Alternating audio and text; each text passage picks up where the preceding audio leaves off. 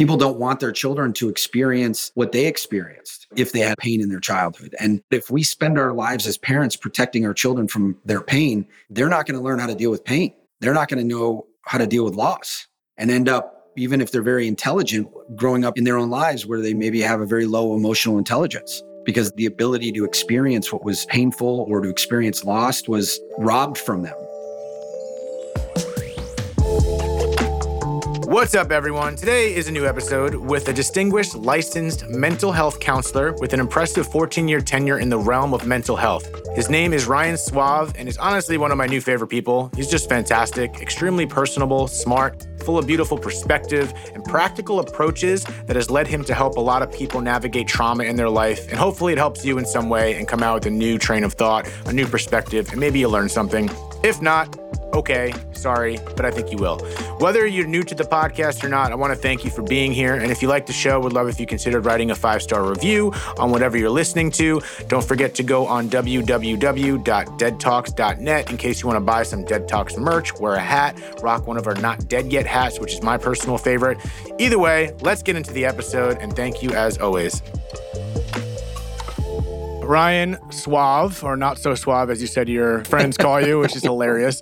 I want to thank you for being here again, and I'm excited about our conversation. I've heard our friend Alex, for those of you listening, introduced us to has some incredible things to say about you, and off the mic, the conversation's already been great, so I can tell you're going to be quite the gentleman to speak to.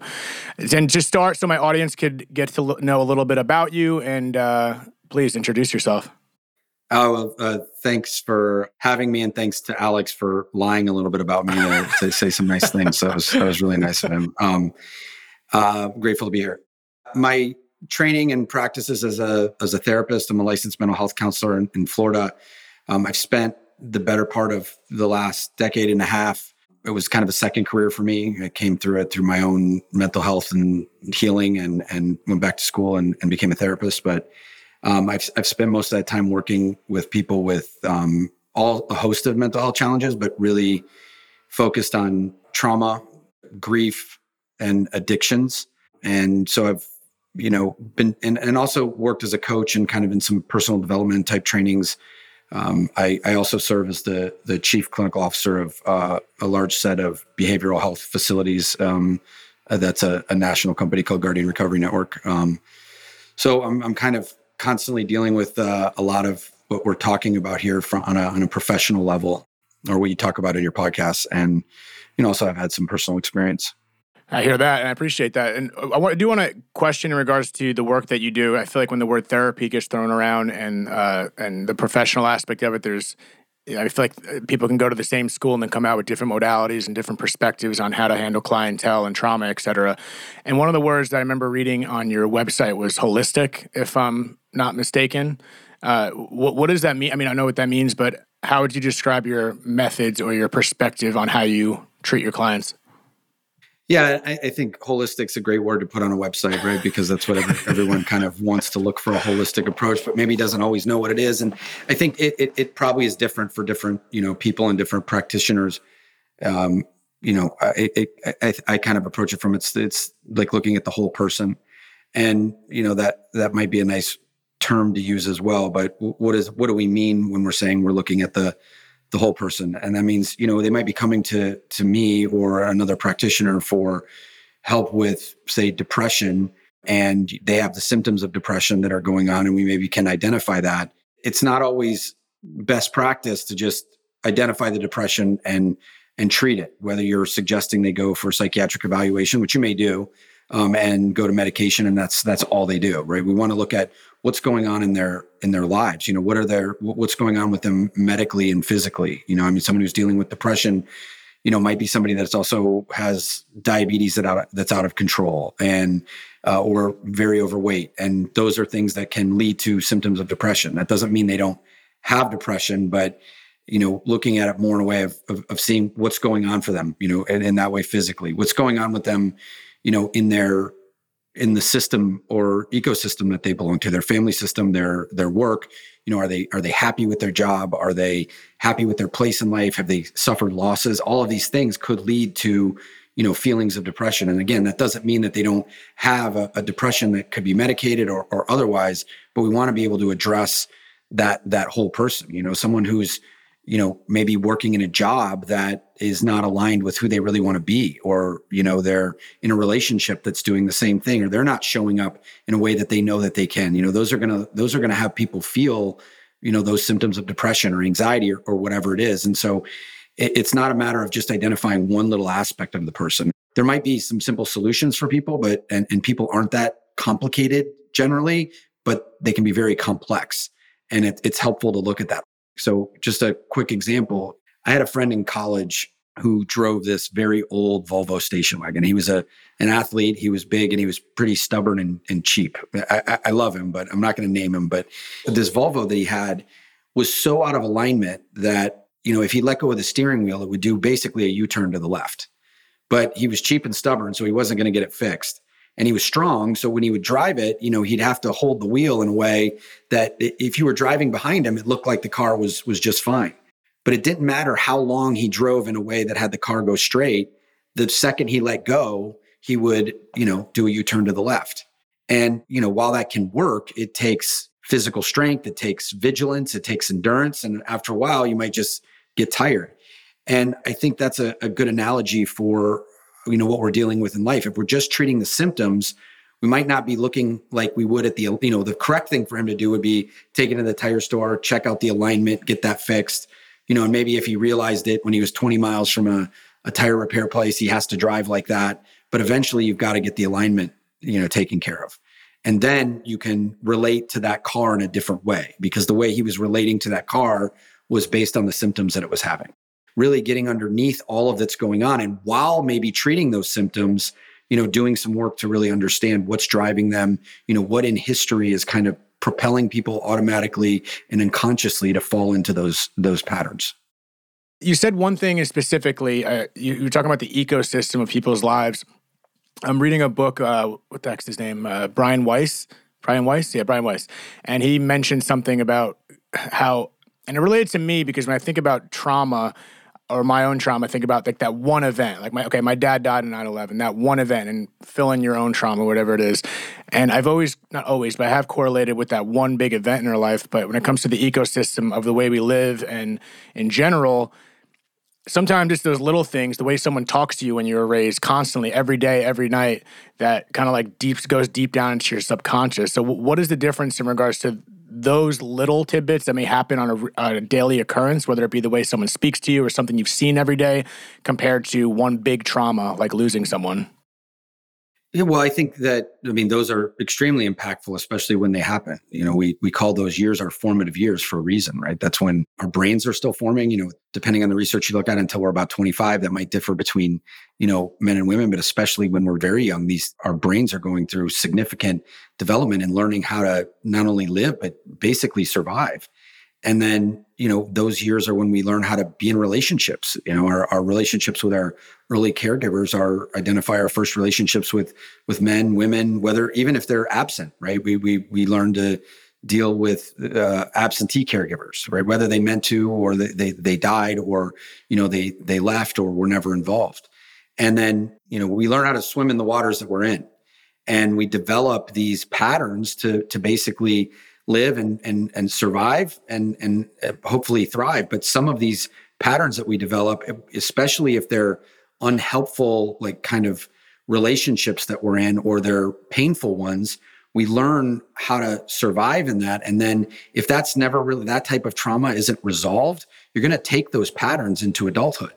And then people become often fixed in the way that they relate to the world. And it worked in the environment that they were in when they were kids, but now they're in an environment that they're adults, and it's different people. They're able to fend for themselves, or they should be able to fend for themselves. And, they're still applying this same type of pattern to their new life. I mean, there's a psychologist, Peter Levine, that says, that our pathology is our maladaptive survival strategies. Like, we needed them at a certain point, but if they become fixed and we continue to use them. So I guess going back to a car analogy, it would be like, you develop like a car that needs to drive off-road in a Baja race, right? That car is going to be very good in low gears and, climbing things and in the sand, but it's not going to do very well on an F1 track.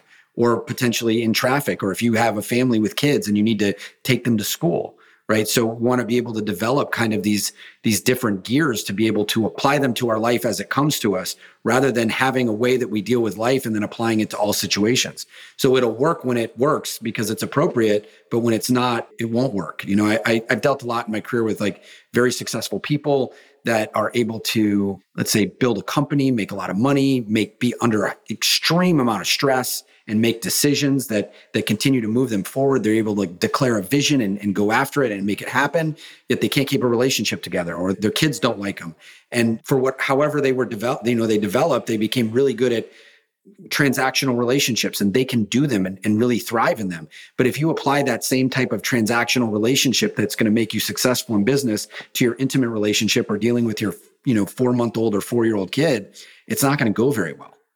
And so we want to help those people kind of develop, not get rid of what's helpful for them in the business world, but help them develop things that are going to make them good in these intimate relationships. I like to talk about examples. It would be kind of like a football player that is an all-pro on his way to the Hall of Fame, but all he knows is how to play football. So on Sunday, he plays football for an hour, but then after the game's over, he just keeps playing football. He's running and sprinting everywhere he goes. He's tackling people, throwing them out of the way. I mean, eventually people are going to not want to be near him, and he's probably going to be exhausted, right? He needs to be able to I'm on the field now. I'm going to employ everything that I'm great at on the field, but off the field, I need another set of strategies and another way to deal with life. And I think that's the same thing that happens with us. When we grow and learn how to be in relationships early on, those specific relationships are how we're learning to live. And when we look at our lifespan, it's very different, because there are things that if we are abandoned, let's say at 2 months old, we could die because we can't fend for ourselves. We can't feed ourselves. We can't protect ourselves. I have a 2-year-old who, if we left him alone outside, he's not going to last very long. We have a almost 5-year-old. If we leave her outside for a while, it's going to be some time. She's going to be able to run to the neighbors and knock on the door or open our door or, whatever. And then we have a 16-year-old who's going to be able to, use his phone and find ways to get food and stuff like that. We're not doing any of these things to any of our kids, but, and then as an adult, I really can't be abandoned in that way. People can leave me and I can be hurt, but it's not dangerous to my life. I'm not going to survive if somebody leaves me. So let's say somebody was abandoned and neglected as a child, right? And they have to scream and cry just to get fed. And that continues to happen and is never resolved. Later in life, they might not be thinking when somebody leaves them or a relationship isn't going well, or they feel like their needs aren't going to be met. They might not think I'm going to die, but if we look at their reactions, they might still be screaming and yelling just to get fed, emotionally fed or whatever. And it might develop a more polished way of dealing with it. And they become very controlling or manipulative or codependent. And they can't handle when someone's leaving, because it maybe at the core of it, it feels like death. It feels like that same thing that was happening early on. Right. And it doesn't mean that as an adult, if somebody leaves me or somebody dies, I shouldn't experience pain, but I need to understand that it's not going to kill me. And when I can understand that it's not going to kill me, then I'm able to experience that pain. I'm able to be with that grief. I'm able to be with that loss, rather than trying to avoid it. Because the more we try to avoid it, the longer it kind of sticks around. Yeah, I feel like... I don't know if that answered your question. No, I think you answered the next 12 questions I had, I think. This may be a scattered question, but in regards to...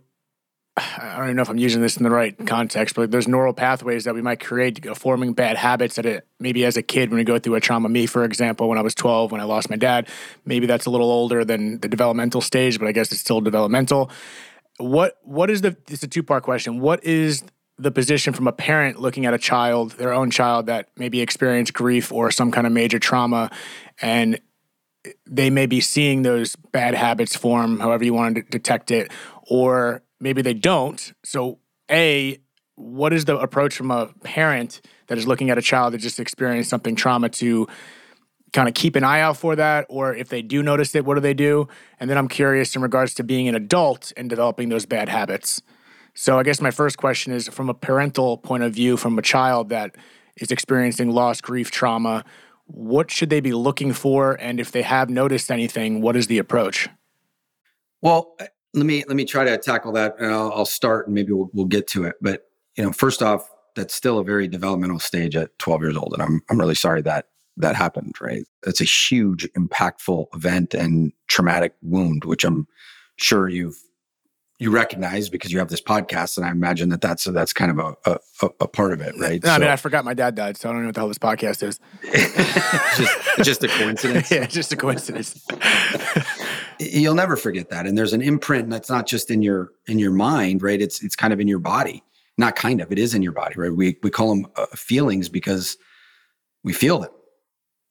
There's sensations that we have in our body that then we identify as and name and categorize as emotions, which is helpful to be able to work with them. But really, they're sensations in our body that everybody experiences differently.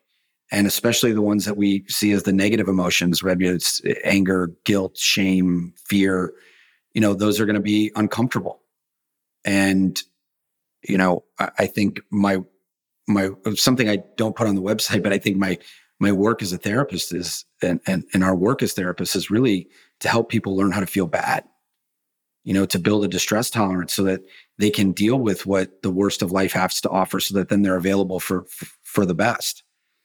And rather than just kind of feel discomfort and try to move out of it, that way we're always kind of seeking pleasure and avoiding pain, which is never really has us live life as it is, right? And it creates its own suffering. So using that to come back to what your question was, I mean, people who have experienced trauma, that is going to often fall into how they parent. We've worked with people. We have worked with people over the years that, they didn't even, they knew they had some trauma, or there was some that they didn't even remember. And then when their kid became about the age of when it happened to them, they started getting really, anxious around it, or controlling, or having their own reactions that they couldn't really that really had trouble dealing with. And if you think about it, that might be like they're in uncharted territory where, this is how their life was at one point, and now it changed at that age, and maybe they don't want that to happen to their kids. And I think I could be wrong, but I think most of us are oriented to really want to protect our children. I mean, I think it's kind of built into us. I'm not a neurobiologist, but I would imagine that that's kind of baked in there somewhere. Yeah, I mean, sorry to cut you off, but you put your 2-year-old outside your house and let him fend for themselves, so... No. Please don't repeat that. That is not true. That is not true. For legal purposes, that is a joke. Do not go after him. Okay. The 2-year-old's the easiest to deal with, right? So people may have their own trauma reaction around it, right? Or people don't want their children to experience what they experienced, if they had pain in their childhood. And then what can happen is when they see that their child is experiencing, their reaction can be, I don't want them to experience it. And I want to protect them from pain. And there's a point of that, which you want to protect them so that they're alive and that they're safe. But if we spend our lives as parents protecting our children from their pain, number one, it's going to stress us out completely as parents. And number two, they're not going to learn how to deal with pain. They're not going to know how to deal with loss, and end up, even if they're very intelligent, growing up in a world where in their own lives, where they maybe have a very low emotional intelligence, because that was the ability to experience what was painful or to experience loss was robbed from them. And that sounds like a very harsh statement. And I think most parents would never try to do that. I mean, I hate seeing my kids in any sort of pain. And it takes a lot to not try to stop that. And I'm sure I don't succeed at it all the time, but we want to help them build their resilience. And that doesn't mean create scenarios in which they're going to experience pain. Maybe it's time we could talk about this. We were chatting before, just talking about being on your podcast and about death. And, this summer I have a 2-year-old and a 4-year-old and a 16-year-old. And, we had this family dog, a big golden doodle, and out of nowhere, he was only 5 years old. Out of nowhere, he got sick, and within a week, we had to put him to sleep. And I had taken him to the vet and they were going to put him to sleep. They said, we should probably do it now. And I said, I had just taken him to the doctor and told the kids I was going to the doctor. We didn't know we knew a little bit was happening, but we didn't think that was going to happen at all. And I said, I got to take him home first. And I brought him home and I brought the kids in. The 2-year-old doesn't really know what's going on. He was only a year at the time, but our 16-year-old came in and he said goodbye and he understood what was going on and wasn't really happy about it. He was really upset. What was really interesting to me was the 4-year-old's response. She's a little tiny girl. And my wife and I caught ourselves just telling her, we're going to put him to sleep. He's going to go to sleep and not wake up. And looking back at it, we were avoiding, whether we knew it consciously or not, I don't think we did. We were avoiding saying death. We both have our own experiences with death. I think I share with you a lot of the death that I've had experience in my life for people that were, older, that were, it was kind of, I don't know whether to say appropriate or not, but it was not like, it was a shock. But it still is a shock, right? Because we orient towards those people, we love them. And I still remember, being 10 years old and standing outside of the bathroom where my mom was cleaning a bathtub in our house, and I handed her the phone and she just screamed because her mom had died. And I can still remember that scream, right? It placed an imprint on me. And I remember everything that happened after that. Like it was, 5 minutes ago, and I'm 48 years old. It was 38 years ago. And so having experiences like that, and then also being a therapist and having experiences working with people who've had, extreme trauma and experienced lots of death and loss, if I'm honest with myself, that was in there when I was telling my daughter, or we were telling our daughter that our dog was going to be put to sleep. And, thankfully she asked, this little tiny girl said, does that mean he's going to be dead? And I caught myself saying no. Wanting to say no. I didn't say that. And I said yes. And then she had this like emotional outburst. It was really like intense. And it was like everything that I didn't want her to experience. But what happened over the next bit was really cool. I wasn't thinking it was cool in the moment because it was painful, but she went through this huge response and then kind of came down on the other side of it, was not in that intense emotion, and then started asking questions. And, some of them were, she said, are his eyes going to be dead, or his nose going to be dead? Then she said, is he going to be flat like a pancake? Which I don't know where she got. It might have been from some cartoon. But, then she was able to ask questions and we talked about it. And I was like, oh, we can be completely honest with her. I don't have to hide anything from her. So I took him back, we put him to sleep. And then I came back to the house and she started asking me all these questions, where's his name's Theo? Where's Theo? What's he and things that I knew I would answer, and things I didn't know, I'd say, I don't know to. And she would continue to ask questions. And then she'd, cry and say she missed him. And then, I've caught her going out into the backyard and like talking to him, not like, just like not in like a painful way. Like, oh, hey Theo, I miss you. Where are you? Just like yelling up into the sky. And it's become this thing over the past several months where she'll come back to it and talking about death in a way that is just not taboo, and to me, this fortifies the belief that I've had that, we're kind of immortal in the way that we continue to relate to things and people well after they're gone. And, this is what I've seen as a therapist. I work with people who are still reacting to life in the way that, let's say, their mom or dad talked to them, whether their mom and dad are alive or have been dead for many years. Like that relationship still exists, because our relationship with people is my relationship with somebody is how I relate to them. And we'll continue to do that. In fact, even in life, most of our relationships with people happen when they're not there. My wife is the one I probably spend the most time with. And most of my relationship with my wife happened when she's not there. How I'm thinking about her, how I'm thinking about a relationship, if I have to share something that's uncomfortable, how she might respond to it. And I think that's true with people, at least with people I work with all the time.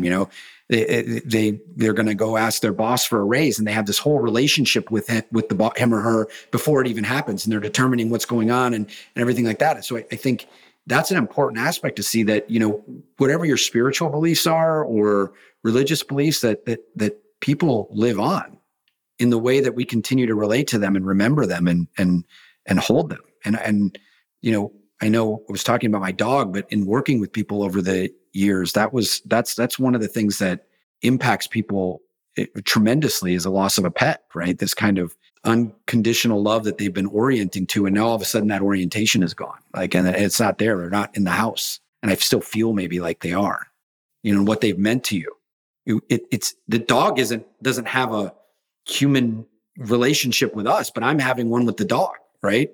Thinking about like, is this the right thing to do? When putting them to sleep. Well, he's probably not thinking. He's not thinking that. He's not probably contemplating his own death, but I am.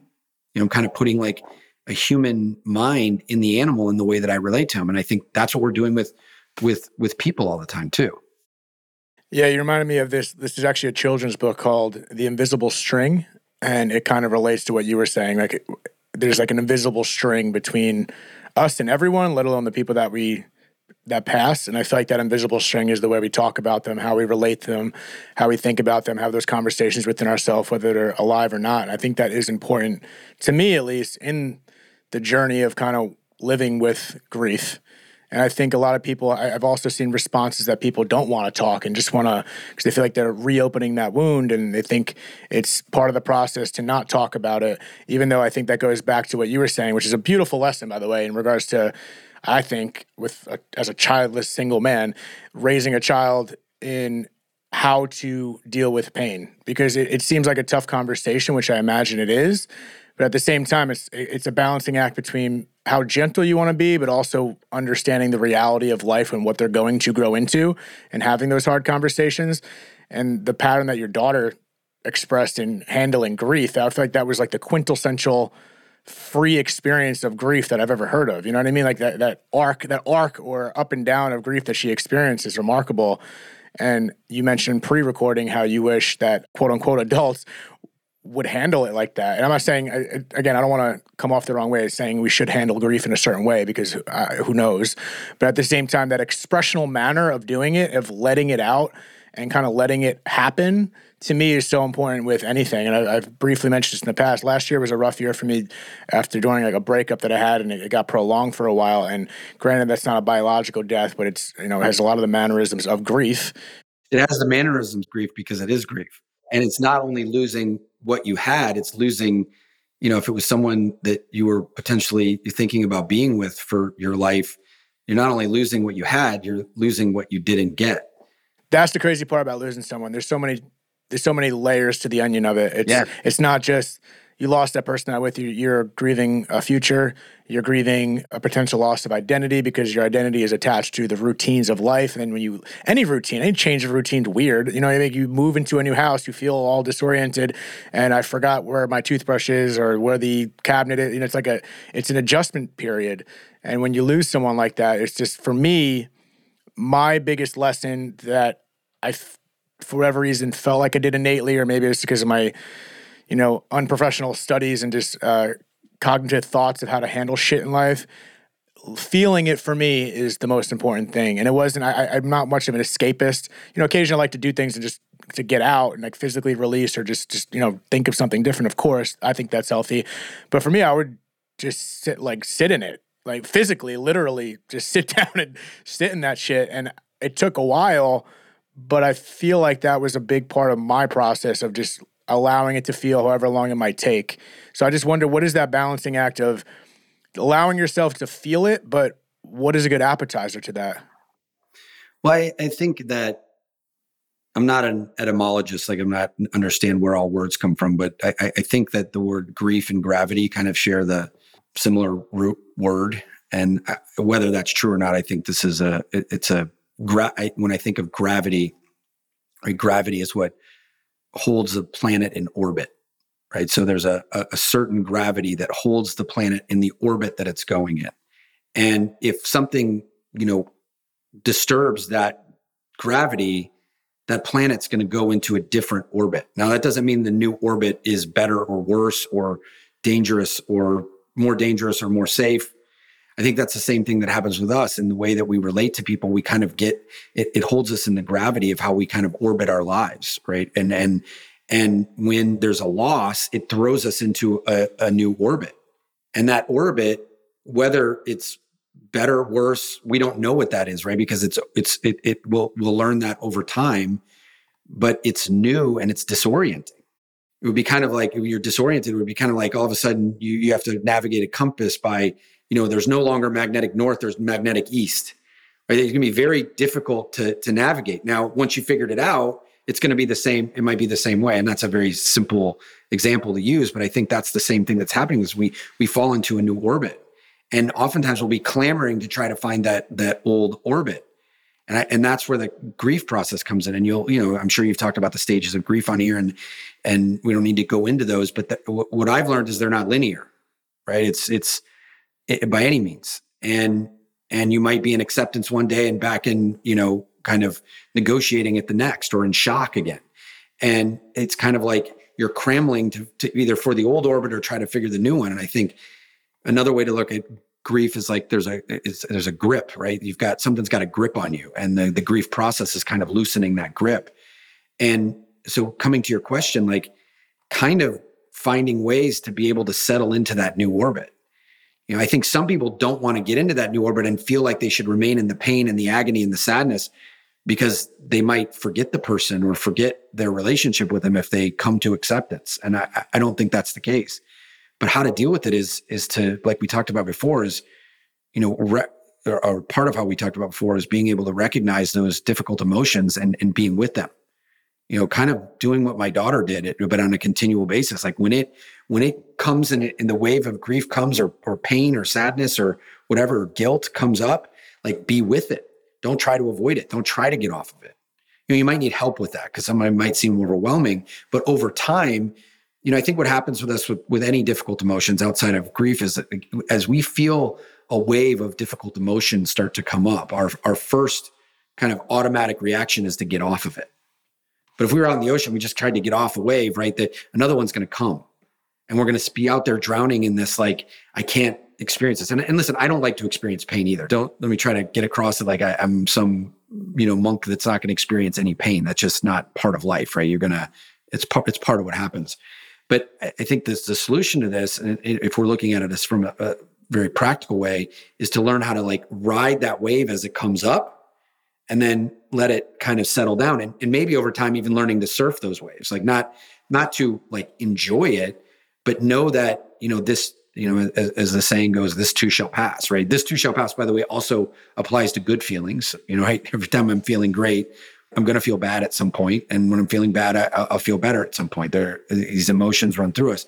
But rather than try to avoid that emotion or talk ourselves out of experiencing it or find ways to get out of experience, whether that's, substances or people or other processes or whatever it is, to really be able to experience it. I think that's what great therapy is being with somebody to help witness you move through the painful stuff.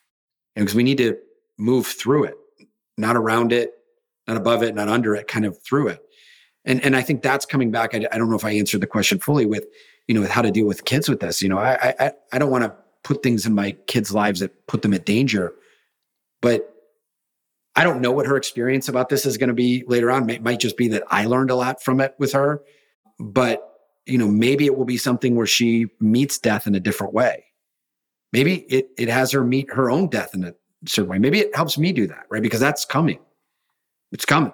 And probably any anxieties that I have, if we trace, or anybody has, if we trace them out, are death anxiety. I might not be thinking because something didn't go my way today at work that I'm going to die. But if I really trace that out, that sense of worry about something that's might be really small really gets big enough that it might be like death. So, going to the kids, it's like, finding ways to be with your kids so they can experience that stuff. Because what's really happening when I don't want my kid to experience pain is I don't want to experience the pain of my kid experiencing pain. So It's about me. Yeah. And then when they do experience the trauma like that is being with them in a way that they can fully experience it. And, that might mean they need help. That might mean that they need help outside of what I can offer or another parent can offer. And just knowing that we can't, Peter Levine again wrote a book called Trauma Proofing Your Kids. And I think the point of it is we can't really trauma proof them, but we can, as Dan Siegel says, optimal parenting is not, I'm not going to quote him exactly, but it's like not perfect parenting. It's when there's a rupture, there's a repair. Like not if there's a rupture in the relationship, not if you make mistakes, not if they get hurt, when, how is it repaired? Mm-hmm.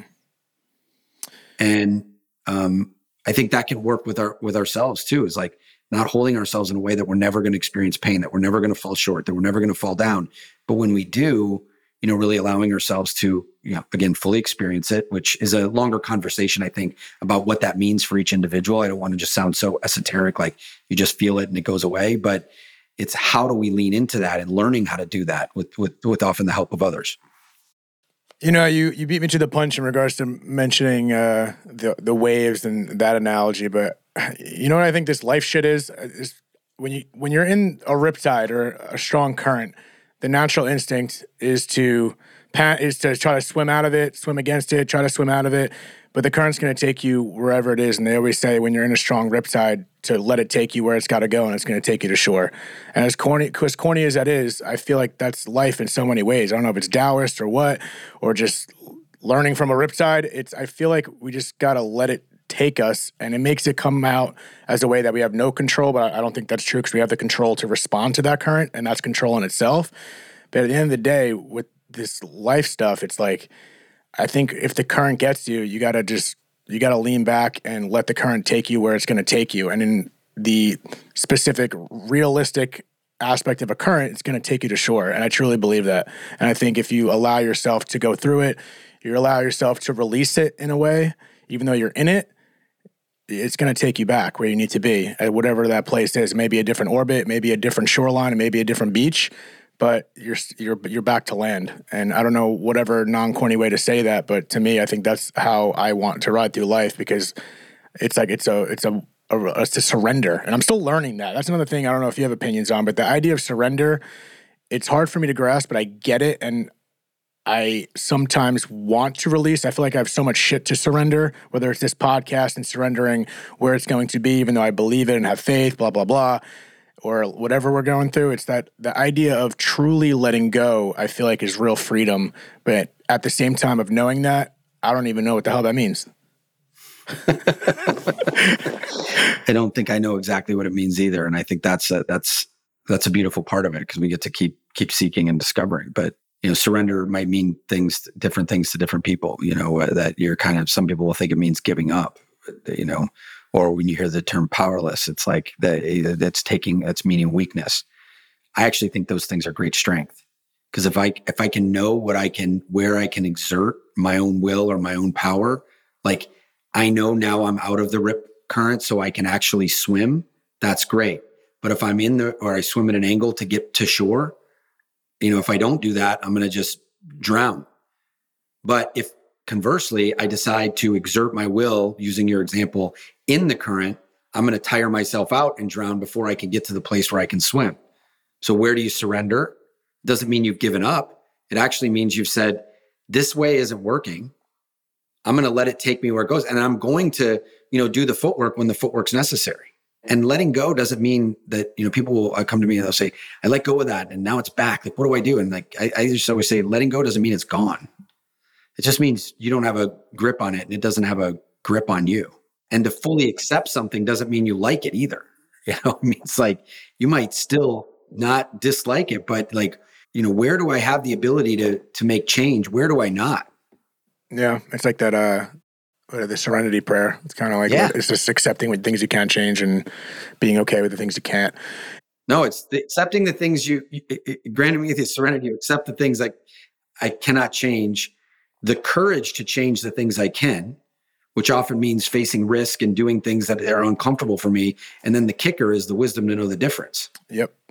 And that's where we often need help, where it's like, the way that I'm pushing into this isn't going to work anymore. I'm going to get exhausted.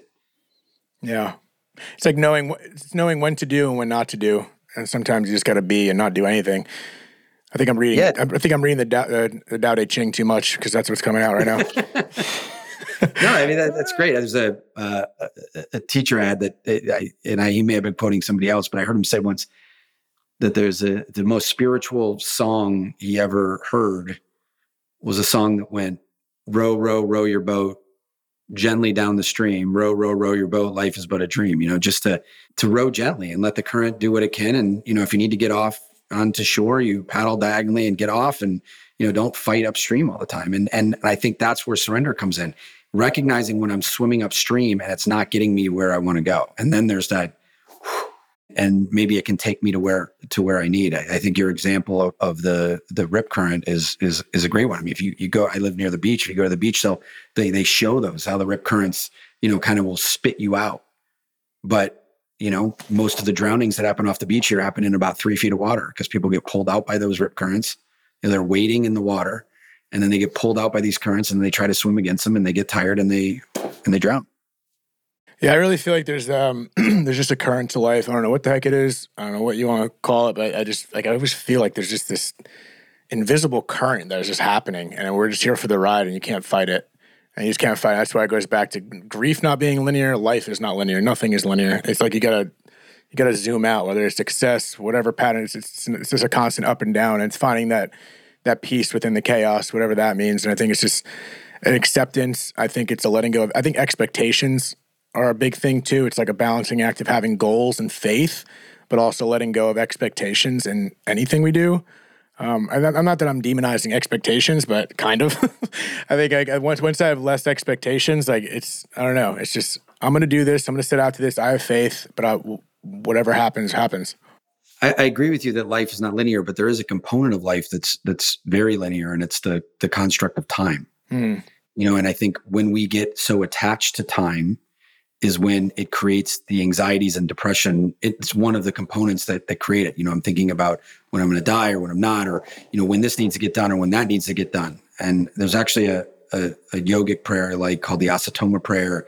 And I'm not going to, there's different translations, but the one I like is, it says to please allow me to lead this practice from the unreal to the real, from darkness to light, and from time-bound consciousness to the timeless state of being that we are. That timeless state of being more like a spiritual relationship with the self, right? Like it's kind of this vertical alignment of what's most important to me and not being connected to so much to, what the stories I'm telling myself about, my age, how much time I have, how much time I don't have. And when we can, kind of get into that, and not to get too spiritual, but that kind of more vertical alignment, that life is a series of moments, and I can live in this moment without fighting without being in conflict with what happened the last moment and what's happening next. And that doesn't mean that we don't think about the future or plan for it, but there's a way in which we can navigate the world and, not allow us to create the anxieties over something that might have happened 20 years ago or something that might happen in 20 years or 20 months or 20 minutes. If you ever sailed a little boat, like a little sailboat, there's different points of sail. And if you pull in the sail really tight, the sail is going to be harder, the wind's going to catch it, and it's going to move faster, right? If the wind's running slow, you put out more sail and it catches it. You might move slower, but it's going to catch it and move you. But the thing is, if you pull that sail in too tight, it's not going to catch the wind in the way that it moves you, but you're going to spin around. And if you let it out too much, it's not going to catch any wind and you're not going to move at all. And I think that, kind of focus on everything that's happening, pulling life in so tight and that the thing spinning around, that's like anxiety. And letting it go where you're not interacting with life and there's no wind moving you, that's like depression. It doesn't mean that's the diagnosis that you have, but I'm just saying that's like those symptoms. And there's a way to kind of practice life in which, I like using these points of sail to recognize what's going on, using those things like the Serenity Prayer to say, hey, this is when I need to pull in tight. This is when I need to let go. This is when we need to sit still. This is when we need to move. Yep. It's that yin and yang. Oh. Well, yeah, let's not get too into it. Yes, it was like Jesus once said. No. Yeah. Are you name dropping?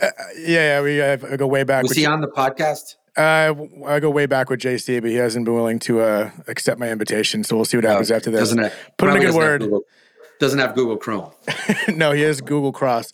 So Ryan, I want to thank you for being on here. And one thing I do want to drop in now, because I feel like this could be another conversation. I feel like we can keep going on and maybe tap other subjects. If you are listening right now, I want you to let me know if you have any specific questions or topics that maybe Ryan can be a part of down the line. This is also me baiting him to coming back on the show.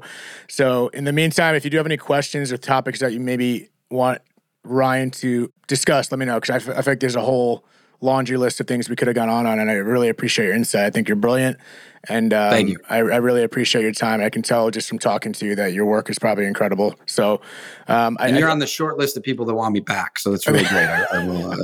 There we go. Maybe I'll see you in Boca Raton or wherever the Del Rey is, something that you said.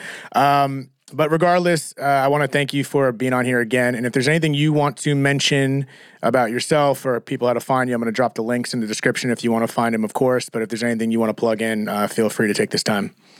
No, I just want to take a moment to say thank you. I love what you're doing. I think this is a really important topic. I think what you're doing is what I was sharing, that how my daughter experienced it, right? Really not normalizing it in a way that it's going to feel great, but knowing that, hey, this is something we're going to deal with. And I think people really learn, I know people really learn through the stories of others and how they can relate and, finding healing themselves. And, I'm a big, while people I think often need help from others, it's great to be able to find ways for people to help themselves. And even if that's getting to a place where they need to ask for help. Right. And, so I'm appreciative of you being here and doing what you do and having me on to talk with you.